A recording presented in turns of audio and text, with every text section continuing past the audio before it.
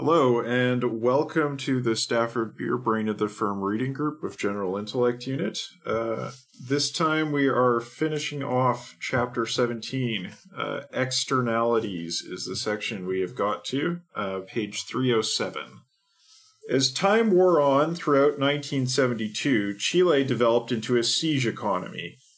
How ironic it was that so many eyes were focused with goodwill on the Chilean experiment in all parts of the world, while governments and other agencies, supposedly representing those liberal-minded observers, resisted its maturation with implacable hostility.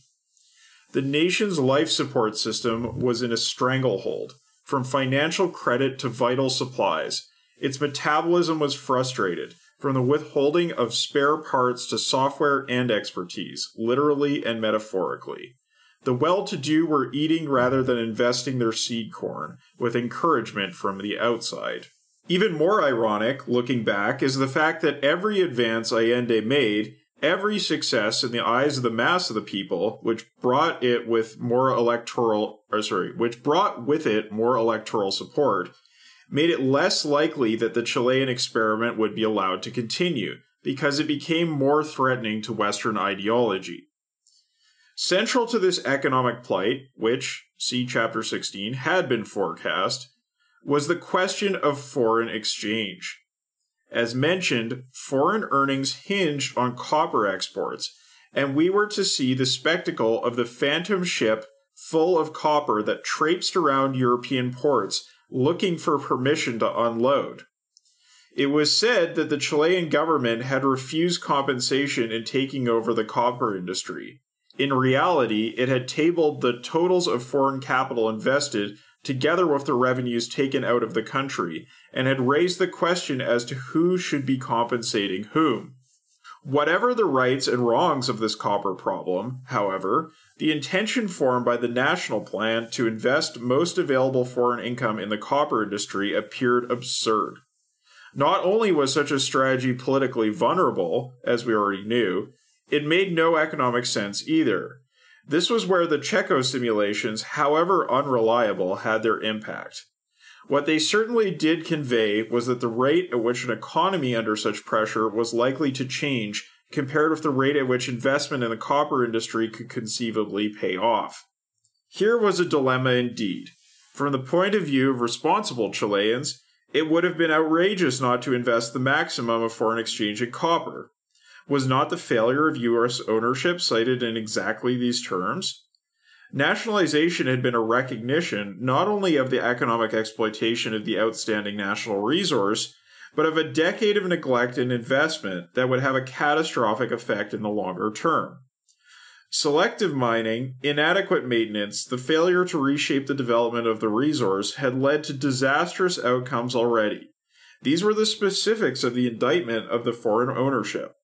Looking back, a member of the core group immediately reeled off different, explicit examples from 5 different copper sites, adding the cybernetic point that investment in copper, since it produced the maximum surplus in foreign exchange, provided positive feedback and not simply exchange to the Chilean economy.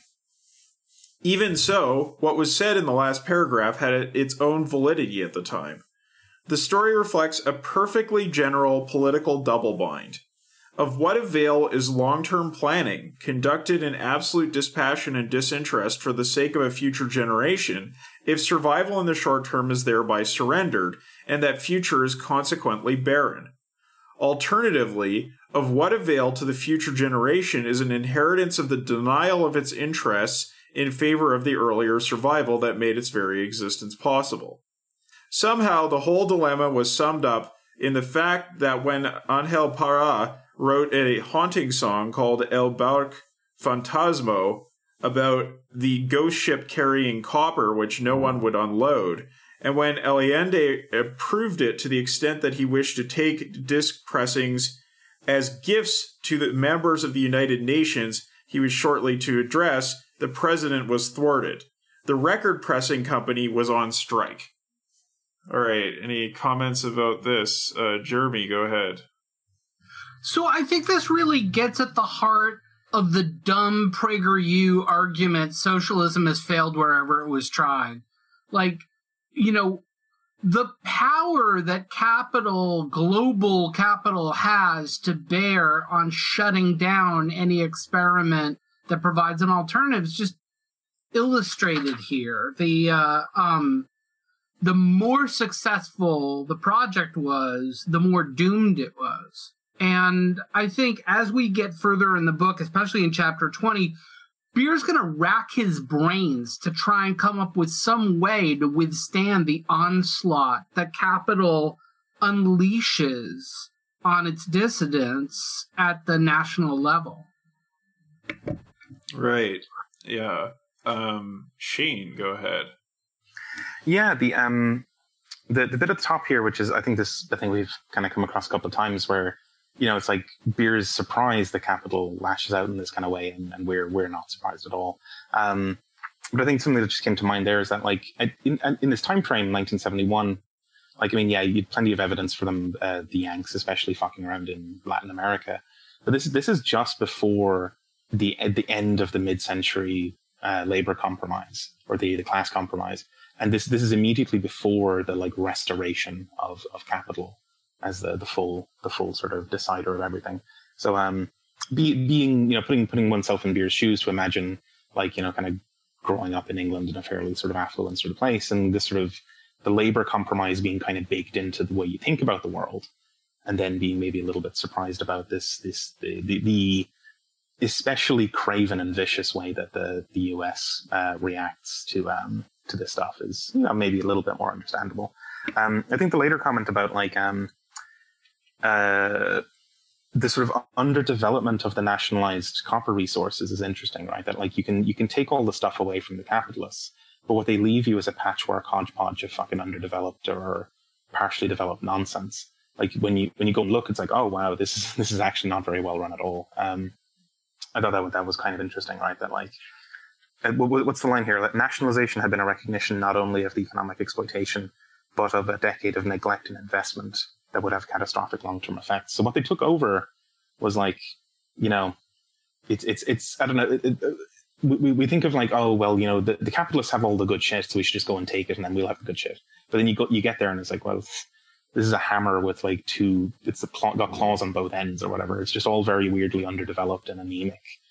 It's really good at generating surplus value, but it's like maybe the machinery of capital isn't actually all that great at doing the thing you want it to do, perhaps. Yeah,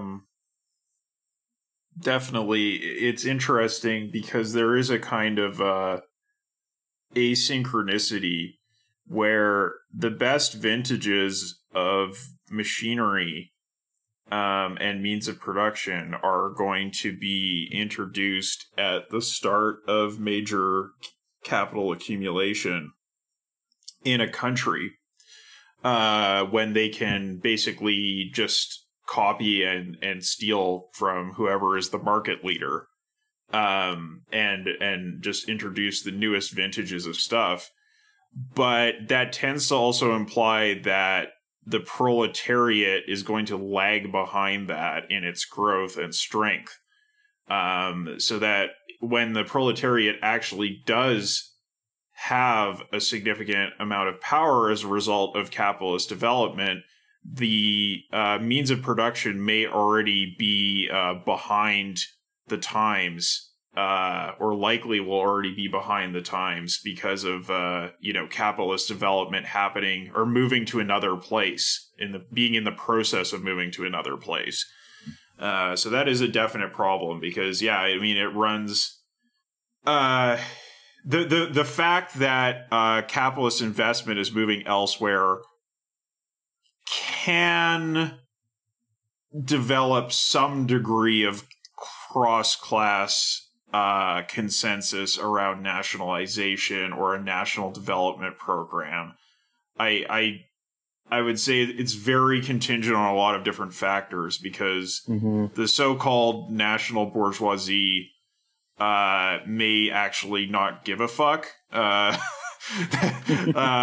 in some places like Chile or Cuba, that was a significant factor in pushing the revolution forward, was underdevelopment of industry. according to colonial relations. Maybe there's something kind of like, I mean, for the contemporary moment, right? Like, I mean, even if, like, I don't know, even if the Jacobin people got exactly what they wanted and Bernie took over the whole fucking place and, like, nationalized everything. Didn't you hear? Biden is the new guy. Is he the new guy? He's changed tack. He's the one who's going to pin all the He's already making massive announcements about government spending. It's sunshine and lollipops, people. we actually won. This is amazing. We didn't lose at all. We actually won. But even if you do that, you nationalize everything in America. What do you actually get? You get a decrepit, crumbling fucking infrastructure. All the good tech is in China. You know what I mean? Yes. All the best stuff is overseas, right? You get the fucking broken roads and the sewer pipes that don't go anywhere if you nationalize everything in the States. Shrug, you know. Mm-hmm. Mm-hmm. Okay, so let's move on here. I think we'll go Matt, Jake, and then Boast. Yeah, like it is interesting, like question, especially for resources. You know, I'm just thinking about like Venezuela versus Saudi Arabia, where like I think the argument that there was like some mismanagement with regard to Venezuela's state-run oil company and Boast's cat. They just didn't invest where they could have, and that allows the U.S. to play games with the price of oil because like Saudi and them can because they can still make money off of a lower price because they've got more advanced refineries and stuff. But I mean, like it's also just not quite that simple. Like I mean, Saudi having that ability that like they control themselves, like that is like that's also like a function of their very unique privileged place in the web of empire. And so like you can't necessarily like assume that you're going to get that kind of infrastructure around your natural resources if you're just if you're an imperial vassal state. Yeah, well, and it's interesting, right? Because certainly the U.S. was hostile to the Chilean Revolution, but this ghost ship was unable to sell copper to any of the advanced capitalist countries. So, like, even France, which loved to give the finger to the U.S., would not take it. So these countries that, or Canada, right? Gave the finger to the U.S. on Cuba, still wouldn't take it. So it's like there may be apparent divisions within the advanced capitalist countries, but when it comes to a question like this, they all just close ranks.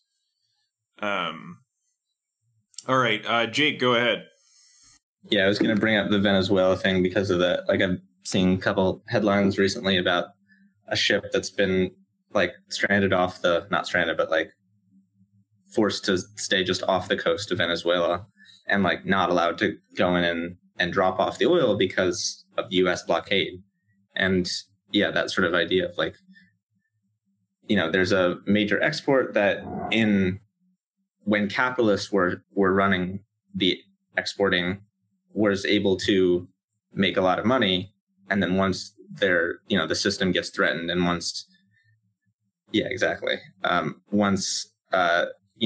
an actual possibility of a socialist country succeeding, that they pull out all the stops, and it doesn't really matter whether or not that resource would be useful to any capitalist. It's about, this is when it becomes more about the principles than about making money, right? When it's about whether there can be an example of successful socialism, which they don't want to allow.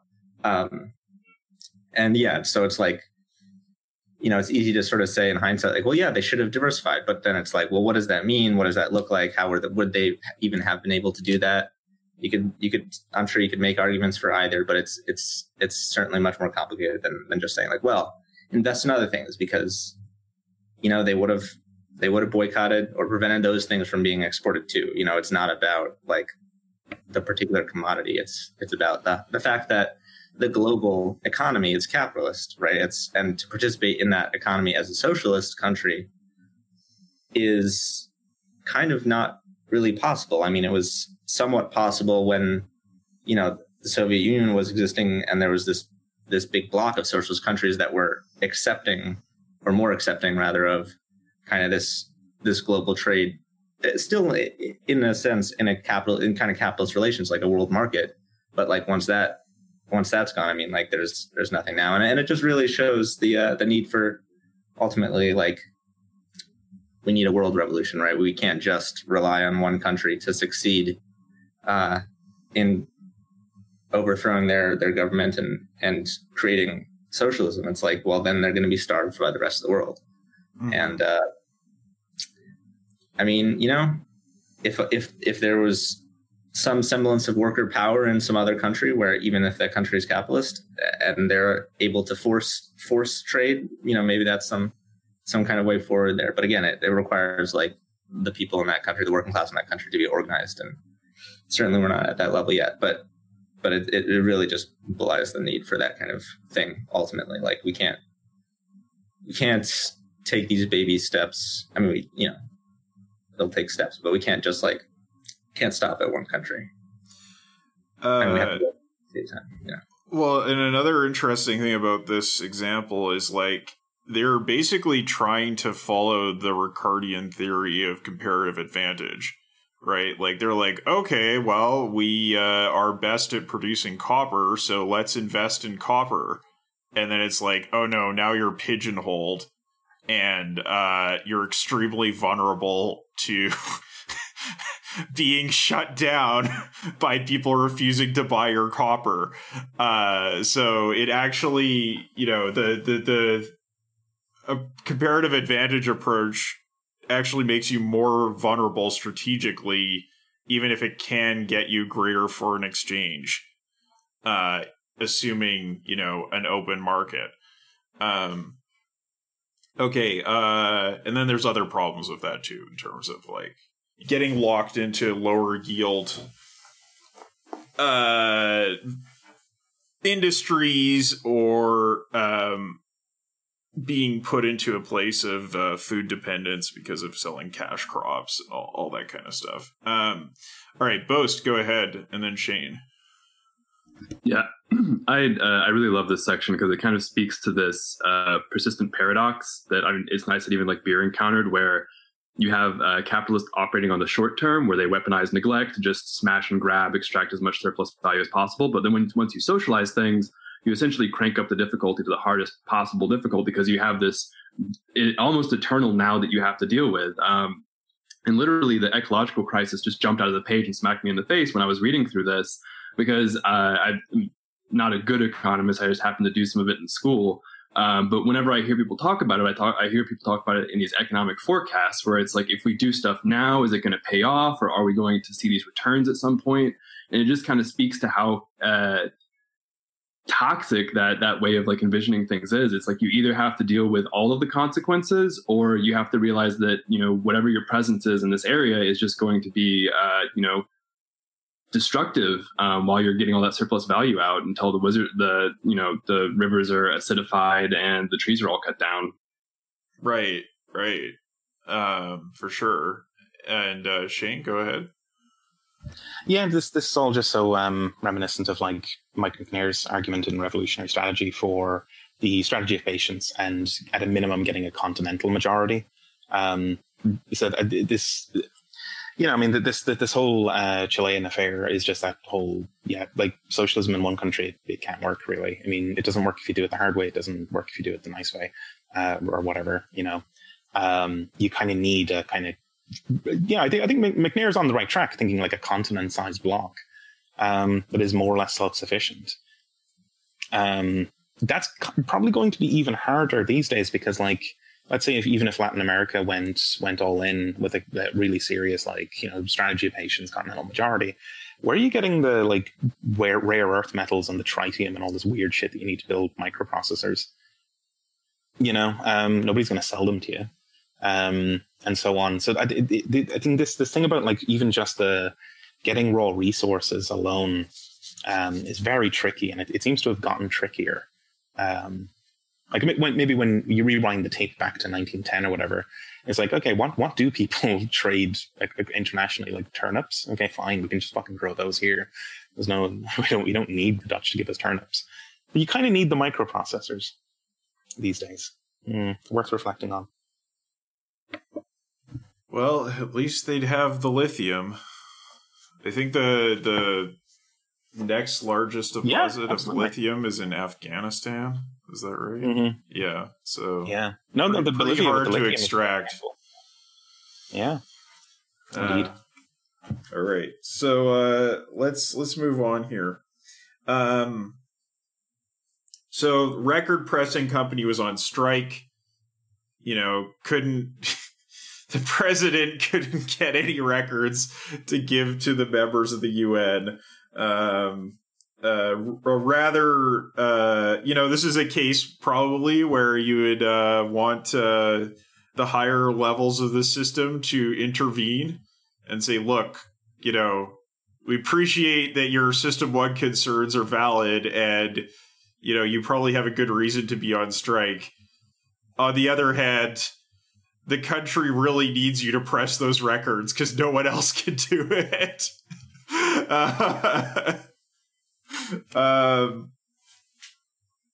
All right. So the Checo team had built a preliminary model of inflation, as mentioned, and we wanted to understand through this the nature and the risk of hyperinflation. It was argued in textbooks, remember that the date was 1972, that monetarist policies could hold such a situation. Therefore, I made a systems theoretic model of monetarist economic regulation, checked it through with a leading British economist prominent in support of this approach, and tried to use it in the context of the Checo work.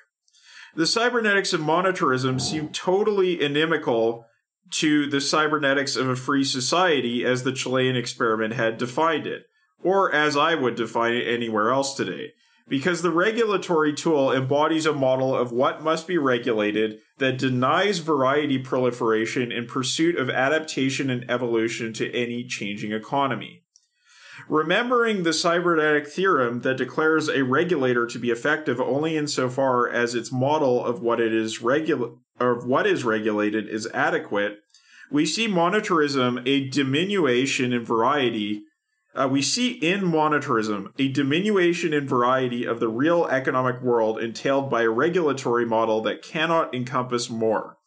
Only variety can absorb variety. Ashby's law can be met either by expanding regulatory variety to absorb evolutionary variety, or by curbing evolutionary learning until variety in the economy matches the regulatory variety disposed by the only regulator, the money supply, that the ideology of the status quo is prepared to acknowledge.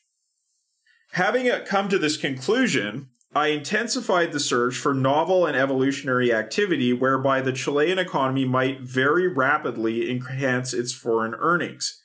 Of course, this meant looking for national assets other than copper. Of course, moreover, diversification had been a major concern in Chile for many years. Even so, I identified three possibilities in which there seemed reason to hope. The first was skilled artisan labor. There seemed likely to be an expanding market in the First World, aching under the dull uniformity and plastic gimcrackery of its domestic architecture and design for handcrafted products, especially those that draw on so rich a heritage of symbolism, texture, and color. The second was wine. Chile produces vast amounts of wine and drinks most of the best of it, exporting only the cheapest in relatively small quantities. In fact, the best Chilean wine is excellent. There is an advanced oenological institute and a general belief that Chilean vines, originally from France, were the only vines in the world to escape altogether the Phylloxera epidemic of the late 19th century.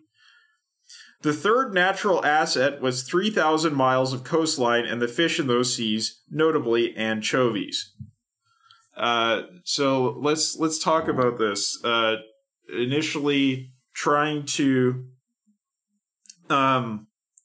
examine the economy through monetarism, and Beer's critique of monetarism as like, well, what it's going to do is reduce the economy to the level of variety embodied in this really simple economic model that only looks at the money supply.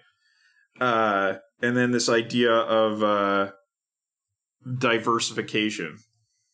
Okay, no comments there. Let's move on with the rest of this. So with the help of others in the core group, appropriate contacts were made with government people in all three areas. It was difficult to quantify the possibilities for mobilizing artisans, but there were soon hard facts and practical possibilities with which to clothe the other two skeletal ideas. Moreover, it emerged that there was a sizable mountain of pig iron available for immediate export. I returned to Europe armed with these dossiers and with the promise that two authorized negotiators for the minister could be called into the situation at any time.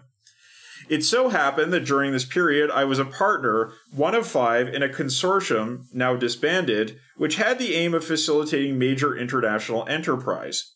The other 4 partners listed an international jurist, a physicist, an ex-diplomat, a foreign banker, and a well-known professor of economics. Hopefully not the same one who promoted monetarism to Beer. All the partners had strong connections worldwide in their own fields, and the plan, which proved to be very far ahead of its time, was to seek synergistic developments in large-scale projects of all the expert inputs that would be required. It seemed that the fisheries project offered an ideal prospect for the intervention of this partnership. Thus, while I was hawking pig iron and discovering that the steel industry cartel across Europe was yet more powerful than when I had left the industry 12 years earlier, which I guess is the basis or the origin of the EU, and also trying to establish that a wine market existed in Britain for a medium-priced product, there is a sizable gap in quality and price between Chateau Plonk and the Appellation Contrôlée, for which a Chilean wine could have been tailored. My partners were considering fish. The Japanese were already fishing these waters from very powerful vessels, to the chagrin of Chilean fishermen, who accused the Japanese of poaching inside territorial limits. Our idea was to hire large factory ships which would produce fish meal continuously at sea. No delays here, such ships seemed to be available at a price, and no shore stations would be required. The product would probably be sold to the Chinese Republic, which is Taiwan. There would be legal and political problems back in Chile, but the two negotiators were confident of handling those. None of these plans was to mature, and it is impossible to prove exactly what went wrong, because at all times the negotiation space was thick with unreal demands and feeble excuses.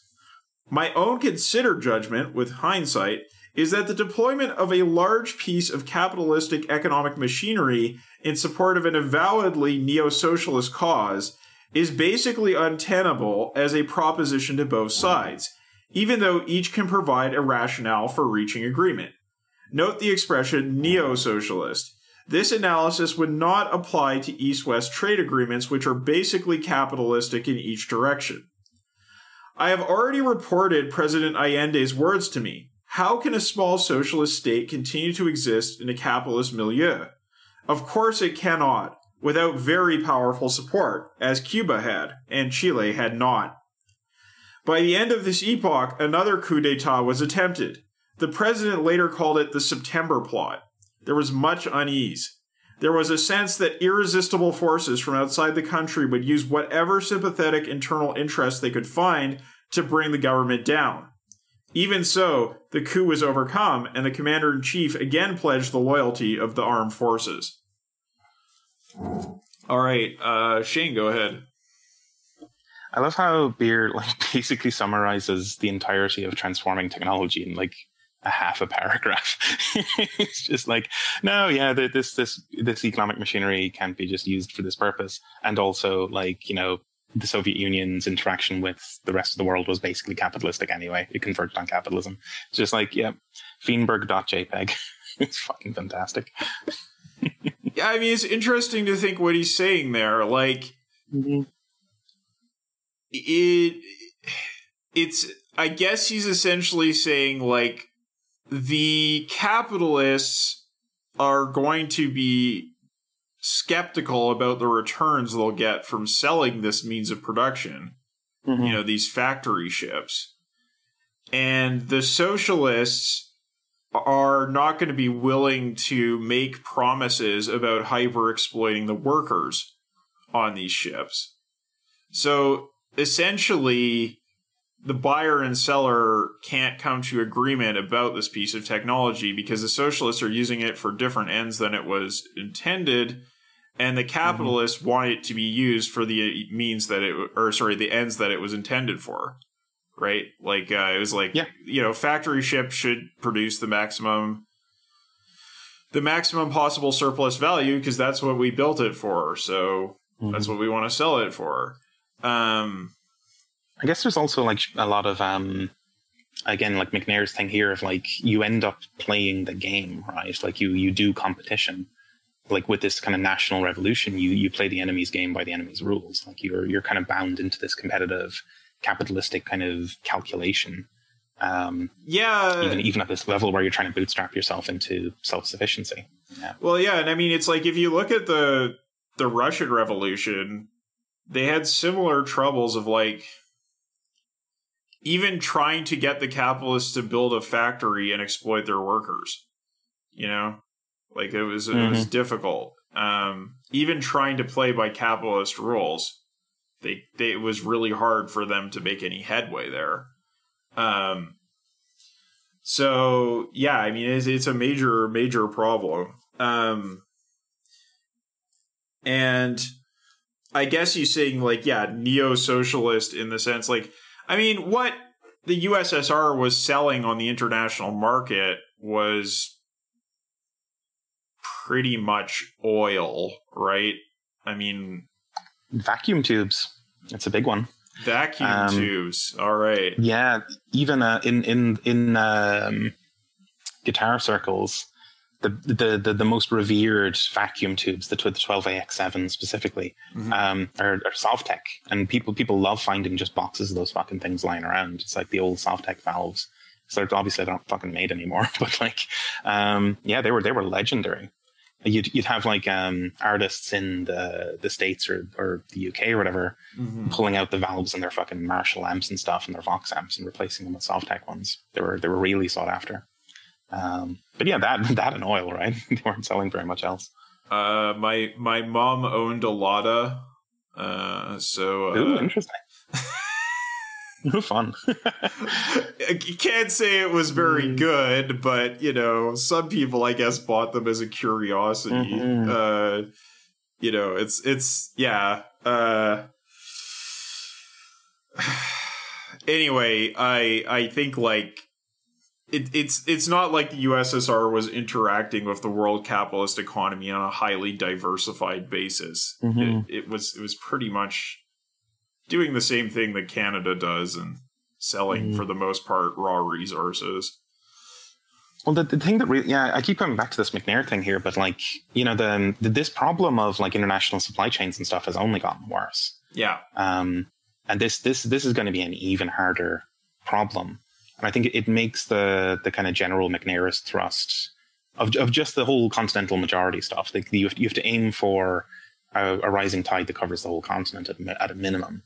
I think that's even more relevant. Like, even reflecting on this now with this chapter, and the problems they had of just flogging fucking pig iron and like getting fish going. That's so much worse today. Yeah, wow, crazy problem. Especially because all the fisheries are depleted. Yeah. Okay, let's go to Boast and then Jeremy and then Matt. Yeah, just more comments on ecological crisis. There was a particularly good article that I guess was written a little while ago at this point, but it was called Between the Devil and the Green New Deal. And it always kind of stuck with me because it really dug into the high-tech machinery that we would love to have to offset the ecological crisis, and how it is itself ecologically destructive. And this is not like windmills killing birds or whatever, but this is like rare earth minerals having to be extracted out of the ground and then transported across the earth. And how, I feel like you kind of have two options. There's like the easy route where you just, you do the capitalist stuff, you accept you're going to be evil, and you're like, well, we have to. Then there's the more noble hard road where you're just like, well, how can we get along without the same considerations for technology? Like, how can we think, quote unquote, cybernetically and achieve the same technological advancement without necessarily having the same number of circuit boards, which is, speaking straight out of Beer's brain. Yeah, I think it's definitely going to require a lot of adaptation. And I think there's probably numerous sectors where waste could be reduced just by like slowing down product cycles. But yeah, there's certain things that really do need to change, like international shipping definitely needs to be put on a new technological basis, and getting stuff like rare earth metals, well, there needs to be a completely new arrangement negotiated with suppliers, which is going to, increase expenses all across the entire supply chain, right? So I feel like it's not insurmountable. There's probably a lot of fat that we could cut, because there's just so much waste in the electronic sector in the form of like annual product line refreshes and stuff. Like that just doesn't need to be happening. It might not be insurmountable, but currently it is insurmisable because we can't think of it. We can't see it. Yeah. Jeremy, go ahead.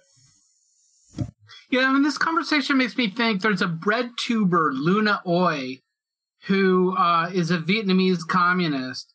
And someone asked her in one of the Q&As, like, why isn't Vietnam like a perfect communist society? And she was like, we spent 30 years in a war of national liberation that killed millions of our people. The U.S. dropped more bombs on us than they dropped on Western Europe in World War II, completely destroyed our infrastructure. Then we were dragged into the Cambodian Civil War, and then we fought with China. And the end result was we ended up being in debt so badly that we had to go to the International Monetary Fund and the World Bank to get to a level where our people weren't just dying all the time. And now we're horribly in debt. And so we are trying to go through this experience as communistly as possible, but we're in a really terrible situation because we live on planet Earth that's dominated by capitalist forces right now. Yeah, it's kind of like if you go through, if you take the route that Chile did not take and actually fight the forces of capitalism in a war, it does set you back even more. The worst example of that, in a sense, is Haiti, right? That just, like, it has never even slightly recovered after being crushed. Getting its independence and then being put into debt peonage for the rest of its existence. And constantly subject to political interference, and just massive ecological degradation. Matt, go ahead. Yeah, I'm also a fan of Luna. It's also interesting, to see someone who like grew up in it, and being kind of chill about it, versus like, I used to love like converts to like, religions, being a lot, nuttier than people who, grew up in them. It's a little bit, what they're doing in Vietnam seems like it makes a lot of sense, actually. And like I think people, I've heard it called a Samsung Republic, and like that's not exactly fair because they actually do have like a very robust like social democratic infrastructure. Like they didn't do the China got rid of the Iron Rice Bowl. Well, like I mean, like they actually are worse off than a lot of places in Western Europe, actually. But yeah, I mean, Vietnam's pretty interesting. Also, in terms of like stuff to watch. I mean, Egypt, elected like a socialist government in like 2018. They're doing a lot of cool stuff, and like I feel like they could actually do autarky because like all like the really high capital goods that like you need global supply chains for generally. Like they have, they actually have like they have pharmaceutical manufacturing, they have chemical manufacturing, they have they even have chip fabs, which is like there's only a couple of countries that even have those. They've got a domestic aircraft industry, and they've also got the Suez Canal, which it puts them in kind of a unique situation. Egypt's cool, and there's a lot of countries in Africa that are also still nominally socialist and effectively socialist to one degree or another. Which that's pretty cool. Right. I mean, I think autarky should really be a last ditch option because even if you have those things, it tends to lead to stagnation, which is ultimately going to undermine what you're doing. That continental strategy is going to be hopefully more effective if a global one is not available. But yeah, I mean, I guess in some cases it's maybe unavoidable. Obviously, Vietnam hasn't pursued that because it's become it's become a place to undercut Chinese wages, because labor in China was getting too expensive, so they had to move somewhere else. And Vietnam was next door and had a similarly stable state structure. So that has, I guess put Vietnam in probably a similar sort of dilemma that you would find in China about your dependence on international exports and manufacturing, but at the same time, the benefit of improving science and technology in the country. Anyway, let's I guess wrap this discussion up. We're finished this chapter. So we're going to move on to chapter 18 next time. And that is the October watershed. So I think this is, moving further into the crisis and what actions were taken. It's not quite as long of a chapter, but we might do it in 2 or 3 sessions. We'll see. But yeah, some kind of dreamer, Kyle. Yeah, 2 or 3, apparently. We'll see. But yeah, I'll see you next time for chapter 18. See you next time. Yeah, thanks for participating, everyone. Bye. Bye, y'all. Bye.